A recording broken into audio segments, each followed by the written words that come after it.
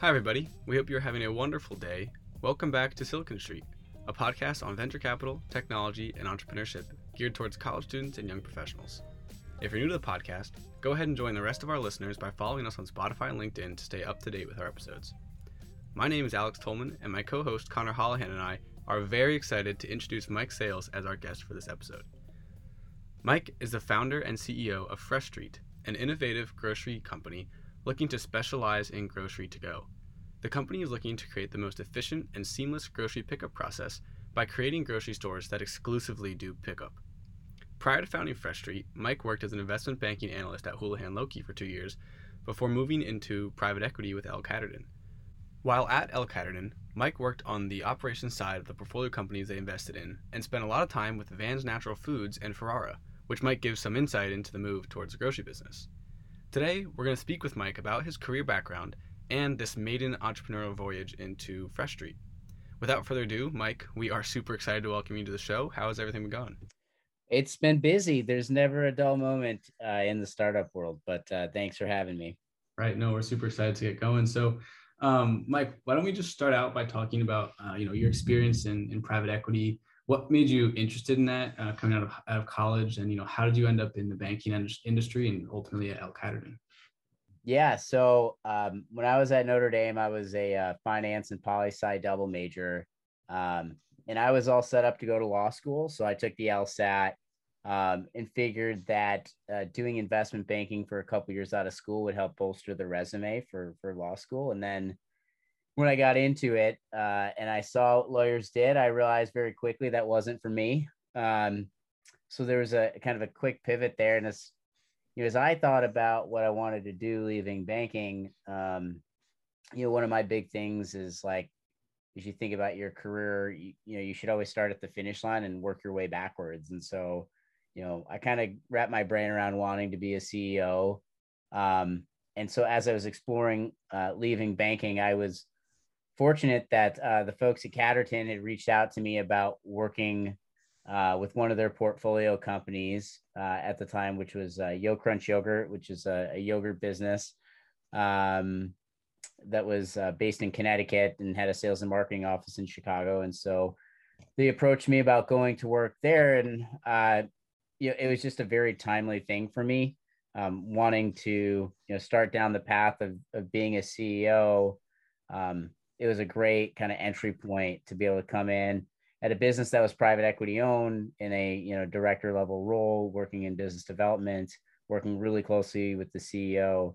And so that's kind of how I got my path in the PE world. And then once we sold Yo Crunch to Dannon, I was able to shift over and kind of help Vans with their sale process to Hillshire Brands, which was subsequently acquired by Tyson Foods. And then started working at Ferrara Candy, which at the time was about $1 billion in revenue, based in Chicago, and kind of stayed with that business in a variety of different roles and functions until ultimately we sold that business to the Ferrero Group. And so that's kind of been my trajectory. Yeah, that's fantastic background, and I'm curious. A lot of people, especially from Notre Dame, and other people who study finance out of college, they do the 2-year banking stint, and then they think about what they want to do after that. A lot of people go into private equity, like the traditional investing side. Obviously, you went into more of the operational side. Could you talk a little bit about what the decision process was to specifically do the operation side and how you saw kind of that line of work differ? Because obviously you probably worked a little bit with the investment professionals, at least, at the firm. So could you kind of give some insight into that as people try to think about what they want to do? Yeah, I was actually, I was interviewing for like traditional private equity associate jobs when this opportunity came up. Because there is a lot of like natural momentum to going to the investing side. That's where there's a lot more available in that space because that is the more cookie cutter path. So I will say I was, one part lucky that I was approached with it. But again, to me, it came back to, if you want to be a CEO, right, if that's a thing for you, Yeah. then it's a pretty easy decision given the choice between, working in an investing type role or an operating type role. Likewise, if I said, well, I want to be, a partner at, a private equity fund someday, not an operating one, but on the investing side, like it would have been very clear that, the Catterton opportunity didn't make sense for me. So, that's why I think having that sort of guidepost of saying, well, what is it that you want to do when you grow up, and let that be, what helps you frame your decisions. It'll make it more clear along the way what the right opportunities are for you. Yeah, that totally makes sense. And what do you think was the main things that you kind of learned from that experience being on the operational side there? You mentioned you wanted to be a CEO. What did you learn from that experience that is currently helping you as you are starting a company? Yeah, I think when you guys leave Notre Dame, right, you will have great kind of hard skills. Like you will be great at if you're a finance major and you go through 10 finance classes and 3 accounting classes, like you're going to be pretty good with all that stuff.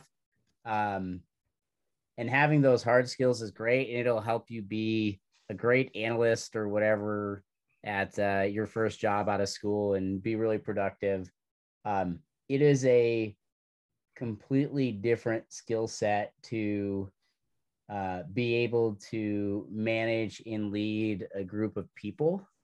And I think that is the part that I probably struggled with the most out of the gates. Like when you're in investment banking, you're so busy. Everyone is super direct with you, sometimes more direct than you would prefer. And but that is just that is the way the world works. And so you kind of get wired for 2 years, times 80 hours plus a week. Like this is how people talk to each other. And then you kind of get outside that bubble and it's like, oh, actually, no, people are humans. And that's not how they talk to each other. And so there's an element of dialing it back a bit and figuring out, how do you make people want to do things for you versus how, telling someone to do something for you? Those are 2 different things. Leading a team is very different than being a great doer of things. And so it's kind of like that old adage of, what gets you from A to B, i.e. being really productive and smart and hardworking and all those things, isn't what gets you from B to C in terms of managing and leading a group of people. So. Yeah. No, that makes a lot of sense. And I think that's just kind of natural progression especially as you move up into more of a managerial role, whatever function or job you're in, right? You have to manage people at some point. So obviously an important skill to learn. We'd love to jump into, the actual company Fresh Street. So could you maybe go into the origin of why you started the company? Is it you just disliked going grocery shopping, or you saw a unique opportunity? What was the moment where you were like, I'm going to do this? Yeah, I think a lot of it's just stemmed from my own experience as a user of these things. So I'm very much a person, even pre-COVID, who views grocery shopping as a chore. So, it's not like a thing I actively go seek to do. So if you said that I had an hour and a half to go spend time doing something, that wouldn't be very high on my list. So me neither. Yeah. And so I think, we've always been as a family kind of at the forefront of online grocery shopping. And I think one of the things that COVID did was it accelerated this trend of online grocery shopping, but it really put its thumb on the fact that the grocery industry really wasn't ready for it.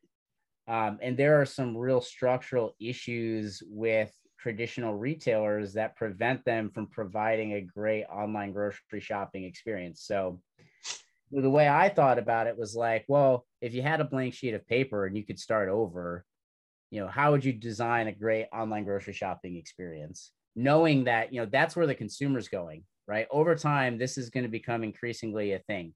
Whether Fresh Street's the right concept or there's another concept that's better, that's where the consumer's going, right? So, you kind of start with the insight of I have this vision of the world where no one ever goes grocery shopping because it's something that can be automated, because it isn't this great experiential thing. It's something that it can be automated, and then therefore you can provide that time back to people so they can go use that time more productively doing something else, whether that's spending time with their kids or watching Notre Dame football or pretty much anything else.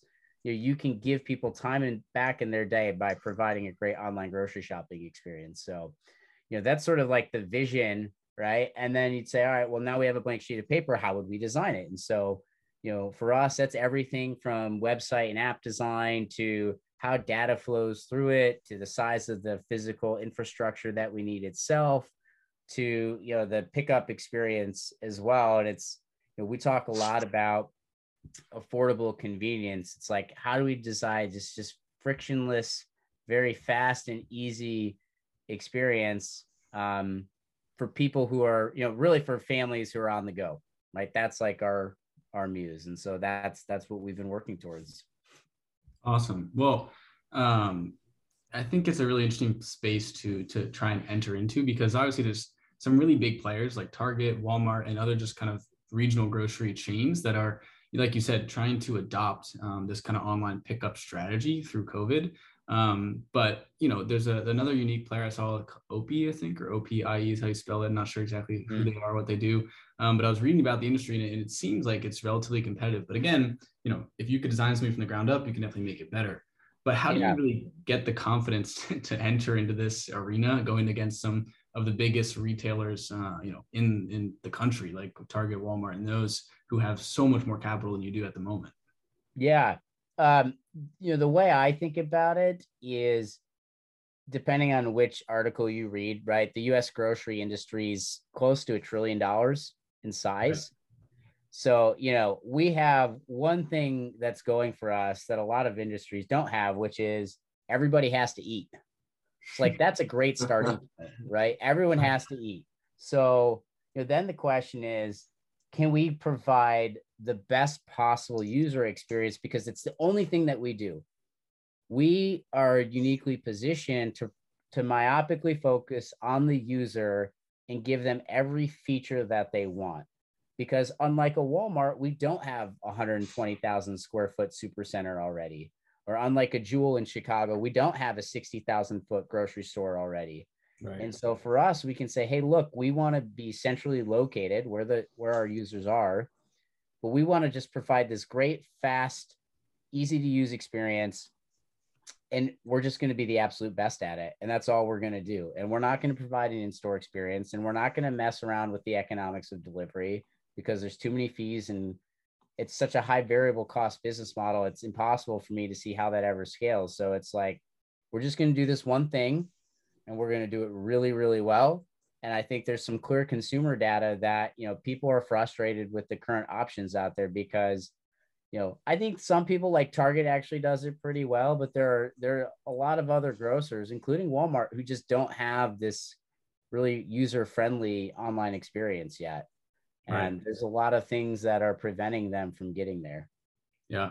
Well, I think that's a really interesting way to look at it. And I think a lot of, maybe individuals considering starting a company or considering looking at an idea might write it off really early, because like, oh, look at all these big competitors, people who already do it.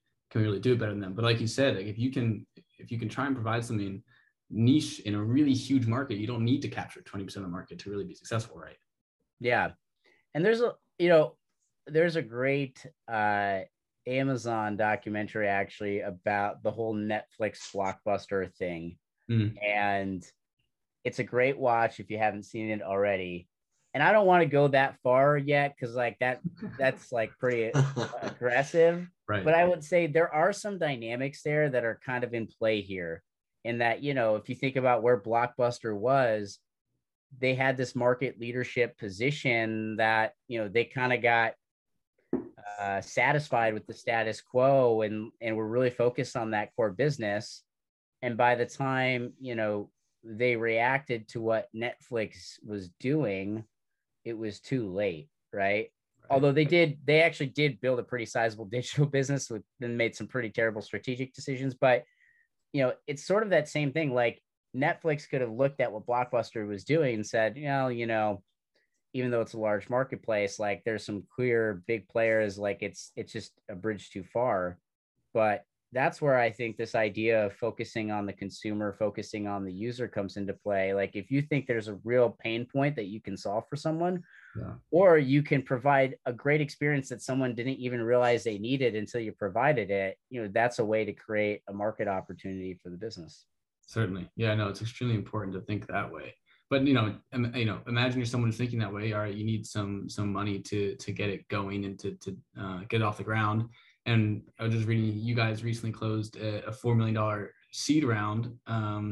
And trying to get money is a big question, a big concern for a lot of first-time founders as well. So maybe could you give some insight into how you went about that process and how, what maybe you did that you think made you guys successful in raising that 4 million?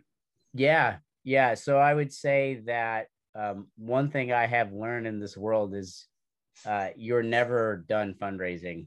You're always fundraising, whether you're actually raising money at that moment, like you are always going out and networking and meeting people. And it is arguably the most exhausting part of this because you're going to talk to a lot of people where you get the vibe right away that this isn't going to be a fit for them, but you have to trudge through the whole presentation. Right. And there's also a certain level of exhaustion with like telling about the business the same way over and over and over and over again. Because it's not like a super high yield business, right? It's not like, you talk to 20 people and 15 of them invest. It's much lower than that. And so you have to cast a pretty broad net.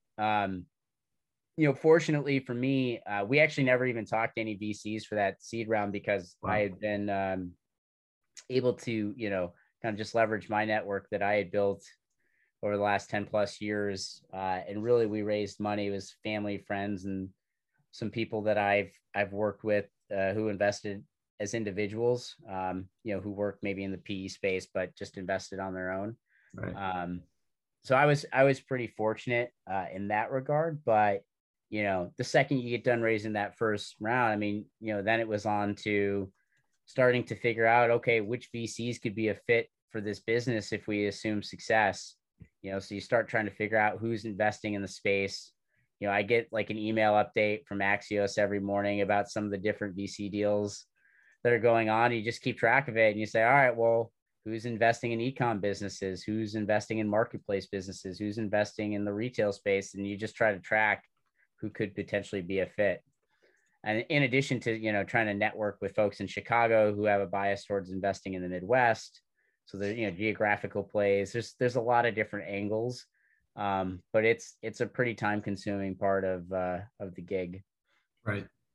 Well, you spoke about, and I think it's a really important thing to mention is the importance of relationships. Just generally, I think people know that networking, having people in your kind of circle that you can reach out to for help on certain things is helpful in any aspect of life. But I think for entrepreneurship, it's uniquely important for fundraising, for advice, for mentorship, all that stuff.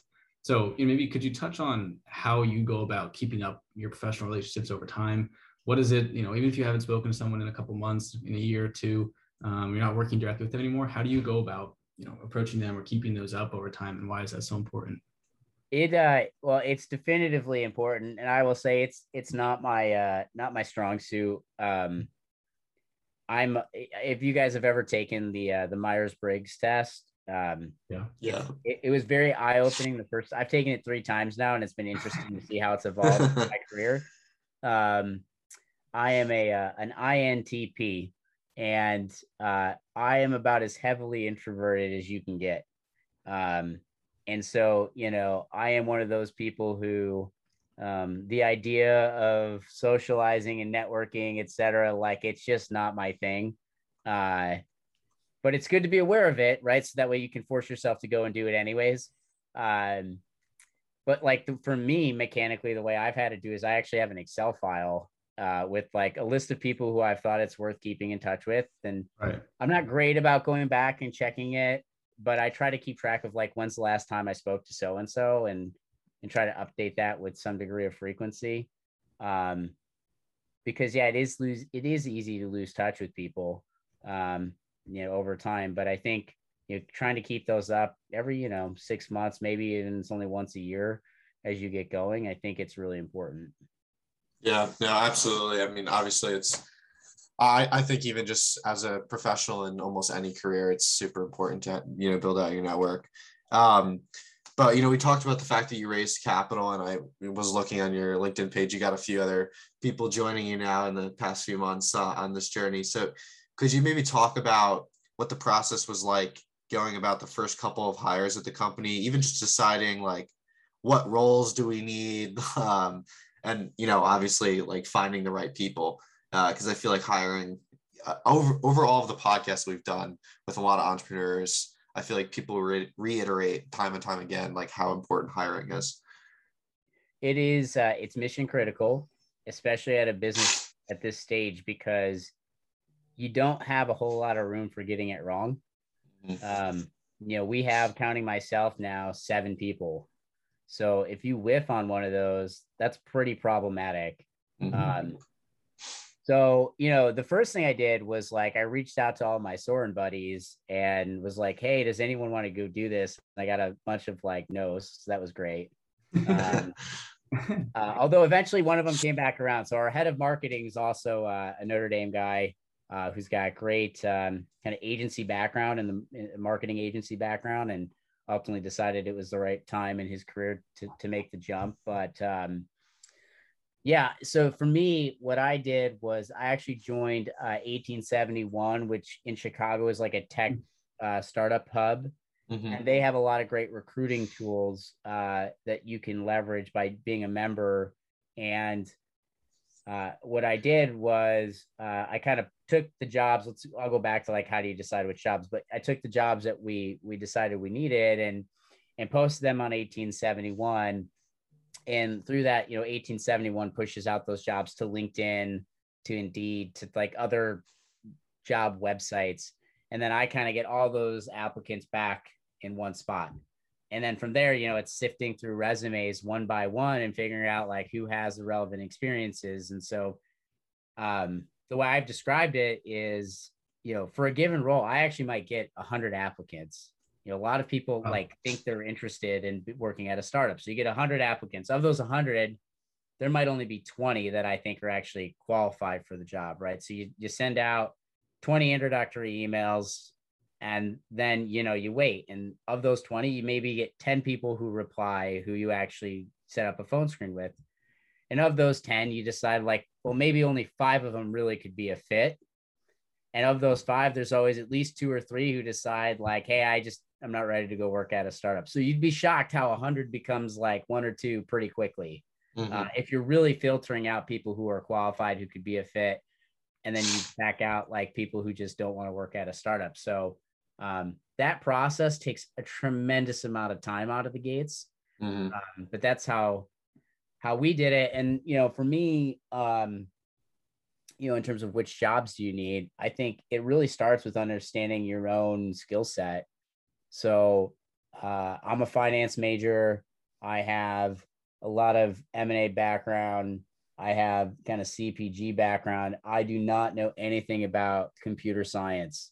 So the first person who joined the team, who we actually did not announce it on LinkedIn yet because he's technically still at his other job. And we're kind of like stretching that out as long as we can. He's got he was a senior product manager at Google. He's got experience working at startup. He's a computer science major from Amherst, like really, really smart guy, and knows a lot of stuff that I have no idea about. So like, as you think about building out the team, it's like, it's great to start with somebody who can rally around the vision of what this could be in the future, but also brings something totally unique to the table in his or her background, right? And so that was one of the first ones. And then you start thinking about, mechanically, like, what are some of the things that have to happen to make this work? And it's like, well, running the store has to be a thing. Well, I've never run a store. I don't have a traditional grocery or retail background. And so, the next person we hired, who also happens to be the other person who hasn't joined full time yet, because he's also working his job as long as possible. He's got an Aldi background. So he did store operations for Aldi, Kellogg MBA, Aldi store ops, aligned with the vision. Like, okay, now there's another unique skill set that I don't have that he brings to the table about what does best in class look like for store efficiency, for, what does a labor model need to look like? What kind of talent do you need to hire for the store? How do you measure success? So, I really think about it based on like skill sets and things that need to get done, and how do you build around the gaps that you might have as a founder. Yeah, no, it's definitely a difficult process to even you know, obviously decide the roles and then obviously, you know, find the individuals to fill them. Um, I'm curious if you could talk a little bit about like actually, you know, you guys have like you're trying to build stores, right? Um, what does that actually look like in terms of figuring out what your like key product or your store is going to be? Because uh, I feel like that's like a very capital intensive thing if you're opening up like physical locations. So I feel like it can be kind of difficult to decide like where do you start from like square one, you know? Whereas if you're starting, you know, I don't know if you had a grocery store and then they wanted to do these like little outlet places, like they have the capital to like go try something like that. Whereas like you guys are starting from like literally square one, you know? Yeah, there's definitely a little bit of trial and error. And there's a little bit of like different variables kind of converge over time. Mm-hmm. So, you know, one of the big starting points is like, well, how much space do you need? Right. Well, that's a function of like how many SKUs are you going to carry? So you know, like the blocking item in terms of, you know, steps is actually the assortment. So what does the assortment need to be? And so that was something we spent a lot of time on out of the gates, is how many SKUs are we going to carry? So whereas like a traditional grocery store, like we'll take Jewel, carries 30,000 SKUs, we're only going to carry 5,000, right? Now we get there though by still providing the same variety that they do. We just don't carry it in every pack size. So the example I use a lot is Diet Coke. You go to a grocery store, how many different types of Diet Coke do you find in a grocery store? You've got the single at the checkout. You've got the 12 pack, the 24 pack, the 2 liter, the 6 pack of bottles, the 6 pack of the mini cans. It just kind of goes on and on, right? Right. The online shopping journey is completely different. You know, you go into your app or the website, you just type in Diet Coke and like, boom, there's a 12 pack, maybe there's a 2 liter. That's all you really need for an online shopper, right? So, you know, that's one SKU. Take that times the entire carbonated beverage category, take that logic and apply it to categories like cereal where there are multiple pack sizes. And it's really quick. You can get 30,000 down to actually closer to like 4,000. And then we've kind of built it out a little bit further from there. Once you have that, then you can start to rally around like, okay, well, what size footprint do we need to support that, assuming we want to carry, you know, X number of weeks of inventory on hand. And then, you know, so we're basically looking for 10 to 15,000 square feet at a time. And once you do that, you know, that kind of starts helping frame up what do you need to look for from a real estate perspective. And then, you know, there are different vendors who help with store design in terms of what kind of equipment do we need to support the assortment that we have. But really the assortment was the starting point for all of it. Right. Well, and so this wasn't really something we were thinking about asking, but when you talked about that SKU kind of shrinkage, right? How do you guys work with your suppliers to make that happen really well? And how do you build relationships with suppliers originally, starting as this kind of small company? How do you, you know, make people trust you and want to work with you when you know, they have Costco's, they have Wegmans, they have Whole Foods, they have all these huge companies that they can just keep selling stuff to? Yeah. So, I mean, it goes back actually to the earlier point around networking. So, for example, for us, when we started down the path, I knew who all the largest distributors, wholesalers, suppliers are for groceries, right? You have UNFI, formerly Super Value. You have McLean. You have Core-Mark. You know, in Chicago, you have E.B. Brown. There's a bunch of different ones. When I was in investment banking, I had a counterpart in New York. So like when it was, you know, 1 a.m. and we're both still working, we'd call each other like, oh man, this really sucks. Like someday we won't be doing this anymore. And he subsequently left to go work in the private equity world. And through the fund that he is at right now, he got to know the president of UNFI, who's the largest grocery distributor in the US. He made the introduction to me. Chris and I had a chance to meet, explained to him the concept. He was super supportive. He put me in touch with the right people on his team and basically told them to give us whatever we needed to help get this off the ground. Right. So again, an example where like I had no idea that was going to be a thing, but just by virtue of keeping in touch with my buddy Alex, like that became a networking unlock for us. And then, you know, one of the big things for the concept is you think about delivering the promise of having like no out of stocks being really important for us, and just consistent product availability, you really need to have backup suppliers for every SKU you carry. Right. So the last however many years I've been in the CPG world, we've worked really closely with McLean. So now I know a lot of people over there from my past job, responsible for the sales team at Ferrara. And so when I go to them and I say, hey, look, I'm doing this new startup, blah, blah, blah, they know who I am. They understand my background. And there's a level of credibility that comes to that with that versus just, sending a cold call email into a help desk. Right. Yeah, no, I just can't, stress, I think, to anyone listening, like how important it really is to just be aware of the people you're working with. You don't have to go out of your way to be really, intensely networking on a professional level, but just being aware, I think, is such a great skill to have, a thing to remember while you're working. But so now, Mike, we just kind of touched on a lot of different aspects of Fresh Street. But to wrap up on that topic, what does the timeline look like for Fresh Street as you progress? What's your long-term vision for the company? Where do you see it going, 10 years from now? What's your dream? Where would you have it? Yeah, I think, they say every journey starts with a step. So step one is get the first store open, and the goal is to have it open March 1st. I think realistically sometime in March is when it'll be open. There's a lot of complicated things that have to come together to hit March 1, but that's what we're shooting for.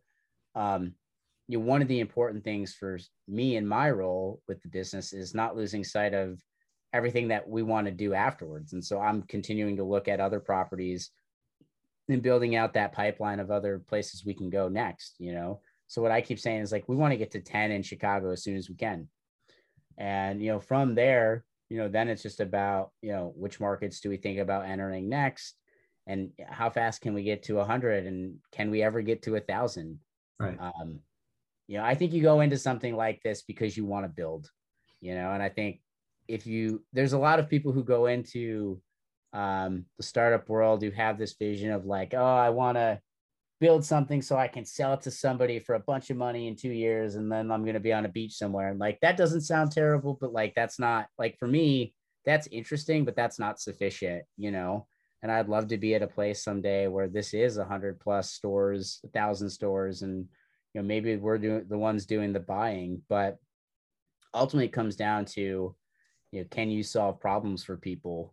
Right. Because we've talked a lot about like, hey, I think it's widely acknowledged that the online grocery shopping experience today is suboptimal for a variety of reasons.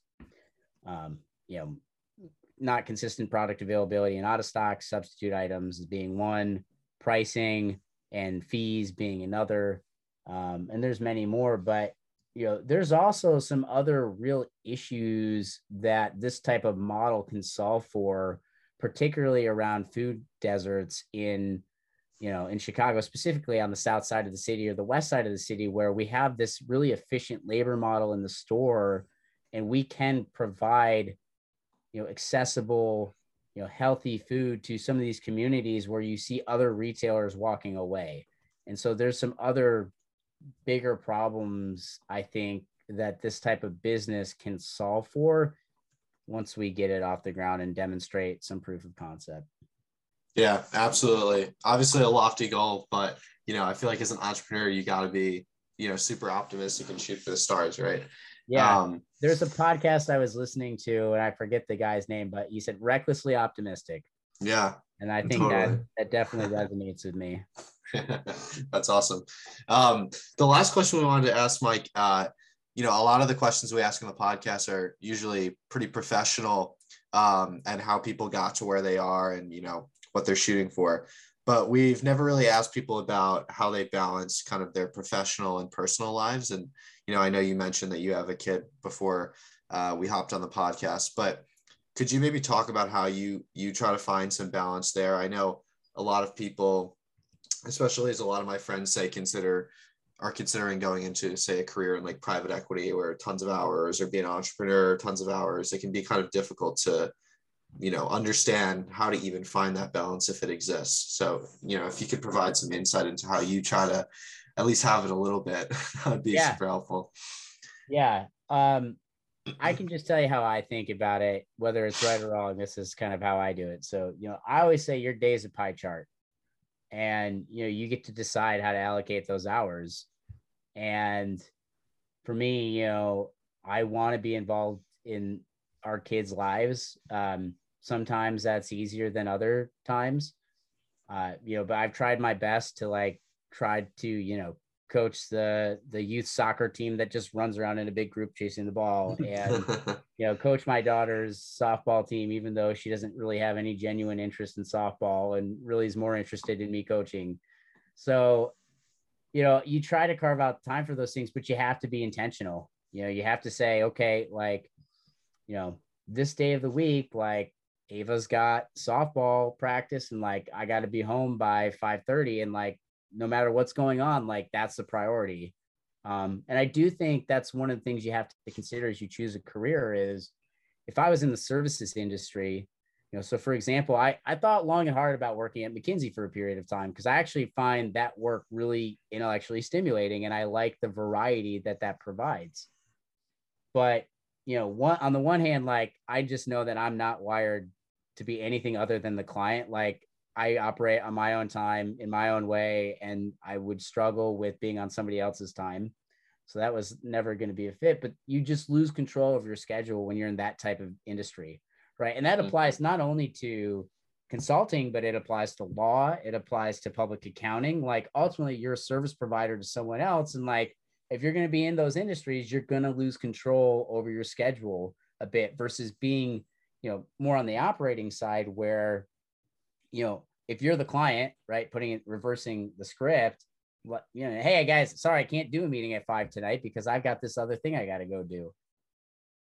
You have control over your schedule in that regard. Right. So, I would say that, I would be disingenuous to say when I made the switch to going to the operating side of things, that was why I did it. I did it because I wanted to be a CEO.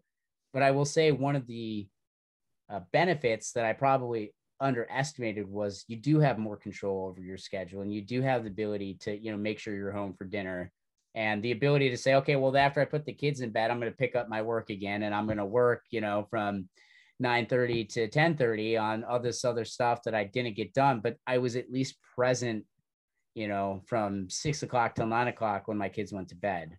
And, you just have to be super intentional about making time for those things, because it's very easy to get sucked into work, depending on what you choose to do. Now, I'm talking about myself as somebody who has ambitions to go build stuff and do, hopefully someday meaningful things with my career. There's a whole nother model, which is I view work as part of who I am as a person. My wife's a teacher. I view her being a teacher as being part of who she is in her DNA. Right. There are other ways of looking at work, which is some people look at work as it's just the thing that pays their bills. Right. And it's very transactional. And when they leave work at 5, they don't want to think about it until 9 a.m. the next morning. And that's okay. There's nothing wrong with that. That will lead you to different careers, and it will lead you to make different career decisions. So, you also kind of you have to think about your job in terms of what are you really trying to get out of work? If you're trying to get out of it, the ability to pay off your student loans and your rent and those things, but you're just going to have a grand old time. That's awesome. You should go do that. That's going to lead you one direction, right? If you want to go be a CEO someday, it's going to mean you're going to have to work a little bit differently with a little bit of a different work ethic to get to where you want to go. So, that's another thing that people have to consider is, where does work fit in for you? So hopefully that's somewhat constructive. No, that's perfect. Yeah. No, I think it's such an important thing to consider. I know a lot of people get on a path and then they look up 10 years later and they're like, where am I? Why am I here? But I think what you mentioned in the beginning, try and understand where you want to be and then set yourself up to get there, kind of fits in with that nicely. And I just think it's a really important question to ask yourself as you're looking at making decisions regarding your career, because that's such a big part of everyone's life. But that kind of wraps up our main questions that we had, but we always finish up with a kind of rapid fire question section, just 5 questions. not really pertaining directly to your career, but you can make them pertain to your career if you want them to. And so we'll kind of hop into that, and they're a little more lighthearted. Sure. So, first one we have here is, what is a book that you're reading right now? Or what's a book you've read in the past couple of years that you'd recommend to people listening? Yeah, a book that I have read that I would recommend everyone to read is Outliers by Malcolm Gladwell. I'm a big Malcolm Gladwell fan. I love his podcast too, Revisionist History, mainly because I've always felt like it's good to think about things that you wouldn't traditionally think about at work when you're outside of work. And, one of the things I liked about Outliers is just this notion that like, there's a lot of reasons why someone's successful beyond all the things that we intrinsically see in ourselves. And so, I look at myself, I'm like, well, I grew up in a small town in upstate New York. Like I didn't, have any connections to Notre Dame. I was very fortunate to get in. I worked really hard while I was there. I worked really hard when I was in investment banking. I just work. That's great. Outliers, it starts making you think a little bit more about like all these other factors outside of me that really enabled me to be successful, in today's day and age, not the least of which is the fact that I'm a white male. So, there's things like that I think were pretty eye-opening as you think about that book. And I really enjoyed that. Yeah, that's one of my favorite books. Great one. Cool. All right. Well, second question is, what is a skill that you are trying to develop right now, or that you'd like to develop, or maybe what's an area you'd like to learn more about? And again, it does not have to be related to anything professional at all. Yeah, I'm trying to teach myself how to play piano. I have a 6-year-old son who's taking piano lessons, and I try to stay one song ahead of him, but it's getting a lot harder. Right. I think it's funny if we had a couple of people say piano, or just like a decent amount of people saying some sort of instrument, which takes me back when I was like in 4th grade, I guess, same time as your son. And the next question is, how do you stay up to date maybe with some of the latest developments in your industry? So I guess that could be kind of in the grocery industry, or maybe that's entrepreneurship generally. And what are some news sources that you'd recommend? Yeah, I think Axios does a really nice job with that. I get like a few different morning emails every day from Axios about things going on, whether that's in politics, in the markets, in fundraising. And that's been really my go-to. Awesome. Next one is, who is one of your favorite CEOs? Maybe someone you looked up to, and this could be a current CEO somewhere or someone from the past. Oh, that's a great question. I think it would be hard to look past, who's had the most impact on my career in an immediate sense, which is, Todd Seawalk has been the CEO for me for, the last 10 years. So he was an operating partner at Catterton who recruited me to go work at YoCrunch with him as the interim, where he was the interim CEO. And then he's been the CEO at Ferrara while I was there. And, I think all of us, like, we need to have a little bit of a break in our careers to break through. There's going to be someone who really gives you that first chance to do something meaningful. And I was very lucky that Todd did that for me at a pretty early stage in my career. And, he took a chance on me when he didn't need to. And I've learned so much from him. He's been such a phenomenal CEO, but he's really an entrepreneur at heart. And so I think, he's like the most near in sort of answer for me. But I've always had this philosophy that like, you can learn from everyone, like both good and bad. So, I think, there are things that you can take, even for as crazy as he is, like from a Ray Dalio, that I think are really fascinating. There's other things you think about somebody who's completely different, like in Howard Schultz. Like, I think Howard Schultz is a great CEO. And there are some things that he's done that I find really fascinating, particularly around, relevant for me, right? The user, the Starbucks consumer at the time, but like, it's all about the experience, right? And like that myopic focus enables all these other great business outcomes. And so there's things you can pull from that. And so, you go back to books, Shoe Dogs about Phil Knight, great book, great CEO. So he's another one that's up there. Awesome. All right. So the last one we have here in this section is, now that COVID, well, it looks like maybe things are going back. So maybe we need to change this question now. But given that it was looking a little better, and travel was starting to open up, if you could go anywhere, travel anywhere in the world right now, where would you like to go? Yeah. So we and hopefully we'll be able to keep the trip. We booked a trip to go to Disney with the kids in December, and it's our first time getting on a plane since COVID.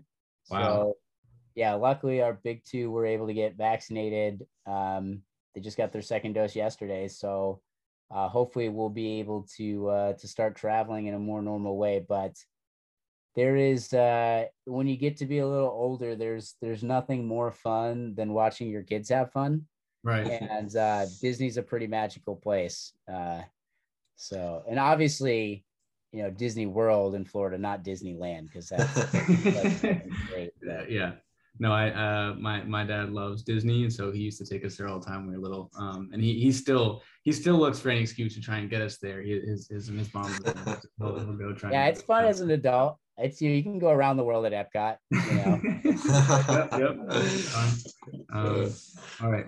Well, Mike, that's kind of wrapping up everything we had. We're super happy. No Brian Kelly questions. Well, now you ask, what do you think about Brian Kelly? Here's what I would say is that I am very excited for Marcus Freeman. Agreed. I think that Marcus Freeman's going to be the guy that gets us over the hump. If you think about the last however many years since Kelly took over, 12 years, I think you got to give him credit for taking the program where it was like when I was at school, the Weiss years, and getting it to a place of consistency. But I think the same things that helped Brian Kelly get us to that, 10 plus wins, 5 years in a row, that sort of corporate medicinal feeling and way of coaching is the same reason why we haven't been able to break through. So when I think about what Marcus Freeman's about to do for this school with recruiting, with, being an energetic leader of young and, developer of young men, to me, that's more along the lines of like what you see from Dabo Swinney and Clemson, where, you watch Dabo in the locker room and I almost want to run through a brick wall for him, right? Tell me when the last time you saw that from a Brian Kelly halftime speech. And I think, unfortunately, the way he left reveals a lot about his character, which is tough to swallow. And it is what it is. But, for me, more than anything, I look at everything that's transpired this week, and I feel like the program is going to be in the absolute best possible place. I also would say that, I'm a huge Tommy Rees fan. Right. I always have been, even when he was quarterback here and he had his ups and downs. But I think Tommy is the kind of guy you want here. Like, you want people at Notre Dame who want to be at Notre Dame. So if Brian Kelly doesn't want to be here, then that's great. Like, he should go, because Marcus Freeman wants to be here, and he's going to recruit the heck out of, this next generation of athletes. And he's going to bring in talent that Brian Kelly was never going to be able to bring in. So I'm very excited to have a young, energetic, passionate Black head coach at Notre Dame, one of only, 2 schools in the top 25 with a Black head coach right now. And that's something that I'm super excited about. I agree with you. I think we're in a good position to go forward with Freeman and Tommy and everyone we got going on. So yeah, absolutely. All right. Yeah, well, and I think it's also telling, right, that none of the other coaches went with him. Right. Yeah. Right. I heard he got chewed out. Yeah, I heard that everyone's upset with him because he didn't give anyone a heads up. Like, yes. Everybody's like, "What are you doing?" Yep. So, anyways, just another day. Well, no better way to wrap up a podcast with 3 Notre Dame students and alums. So I think that's the perfect way to wrap up here. Great. Thanks, guys. Appreciate you having me. Yeah, no, again, it was super, super good to have you on, and I hope everyone learned a lot from talking here. All right, so that's going to wrap up this episode with Mike Sales. We hope everyone enjoyed that little conversation at the end. If you're a Notre Dame fan or a Notre Dame alum, or just like college football, you probably knew about what was going on with Brian Kelly leaving. So Mike had a lot to say there. We really did enjoy talking about that for a little bit. We do want to just, again, point out a couple things that we thought were really important from this conversation. We're not going to do a debrief. We don't think there was too much stuff that was technical or too much language that was extremely complex. But the five couple things that we think are really important to take away from this conversation is, looking at your career discernment and exploring options there, figuring out your priorities and trying to create a path. And we do want to add, we think a mentor is a fantastic way to do that. So definitely reach out to people in your networks. Operational experience also is something that was touched on a lot. And as Mike said, it's extremely valuable as a CEO or manager. So, if that's something you're considering, definitely seek that out.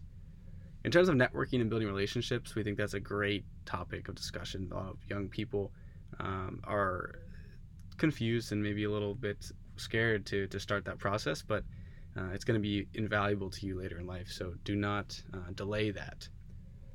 In terms of hiring, Mike talked about that too. Definitely be picky about hires. You can't stress how important it is. Those first couple employees at a startup specifically are super important.